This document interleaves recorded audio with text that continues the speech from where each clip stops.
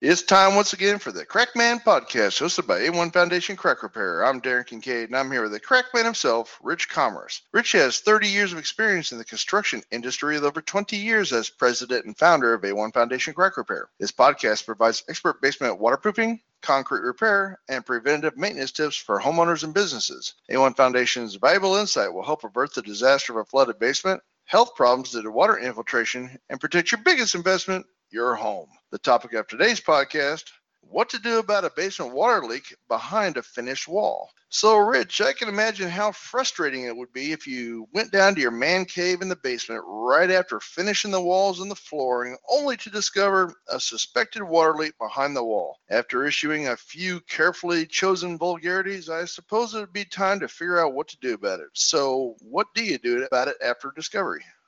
We get this call all the time. In fact, this morning I got a call from a guy in Needham, Massachusetts with this issue. And what I had him do is first you got to look outside. If it's a poured concrete foundation, you got to look outside above grade where the concrete shows and see if there's a crack. If there's a crack, you can bet that goes all the way down and all the way through.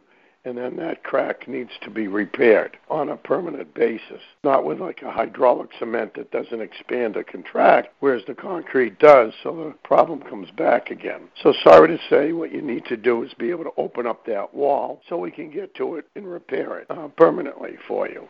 Sometimes you don't see a crack, so then what do? You know where it's coming in. So you start by putting a garden hose outside, run water, open up the wall a little bit at the bottom, see where it actually comes from. Because if it's a poured concrete foundation, it could be coming from where the cement wall and the cement floor meet, or it could be leaking from what's called a little tie rod. It's used during the construction phase. It looks like a little dimple, and that metal rusts, and then water can come through. So you have to do a little investigation. But in most cases, you don't have to commit suicide or anything.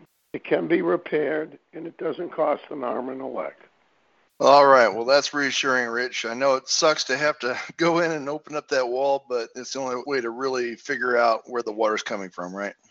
That's correct. All right. Well, thank you, Rich, for explaining what to do if you find a leak behind a finished basement wall. If you have a basement water problem and think you need a professional, or if you'd like more information on foundation crack repair and basement waterproofing topics, please visit a1foundationcrackrepair.com or call Rich at 866-929-3171. Or you can email Rich at info@a1foundationcrackrepair.com. Thanks for listening in. Keep that basement dry.